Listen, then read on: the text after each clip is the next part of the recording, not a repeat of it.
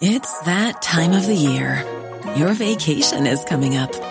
You can already hear the beach waves, feel the warm breeze, relax, and think about work.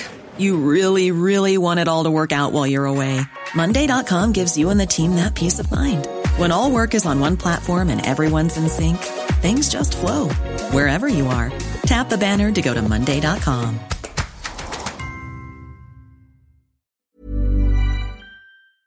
Sotto relishes turning World Cup dream to reality.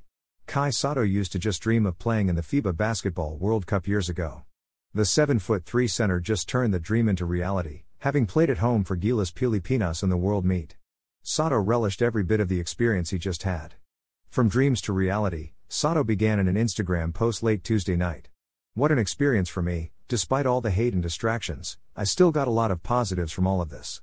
I was just a young kid dreaming of playing in this 2023 World Cup years ago, but now I'm proud to say that I've been a part of it.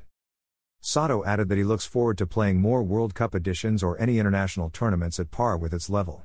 The NBA hopeful logged 6.0 points, 4.0 rebounds and 0.8 blocks over 5 games in his World Cup debut. Little Kai thought this World Cup would be the peak basketball that I would play in, but now after all of it, I'm confident and excited to say there's still way more to it along the way, said Sotto. I hate talking about the future, but this time I'm looking forward to it. Pilipinas is only going to get better. Mark my words.